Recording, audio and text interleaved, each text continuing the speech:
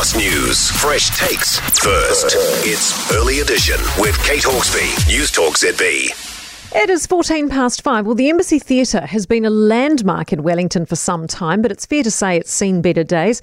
Once the location for glitzy film premieres like Lord of the Rings and King Kong, Council has wanted to upgrade it for some time, but just hasn't had the money to do so. Well, enter stage right. Rex Nichols and Dame Kerry Prendergast, they're loading more than $1 million, loaning it to get the job done.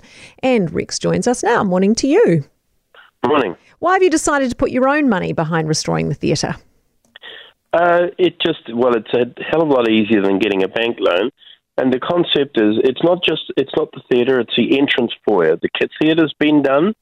It's magnificent inside. It's not out on as you come into it. So what we've done, we're lending the money to build the entrance foyer the way it was in 1925, and then we're putting big ads, a big digital ad up on the top of the building, and that will pay us a rent, and over 7 or 8 years, that will pay our loan back. So it works out pretty well. Is that, am I right in saying that's 3 digital billboards going on top of the theatre? Do you think you're going to get a bit of pushback on this?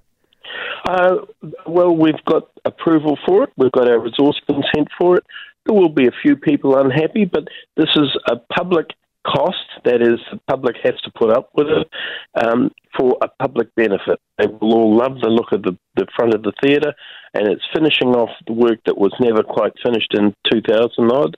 And there will be a little bit of pushback, but I think the other side of it is that this will actually enhance Courtenay Place, because Courtenay Place has become a pretty dead zone.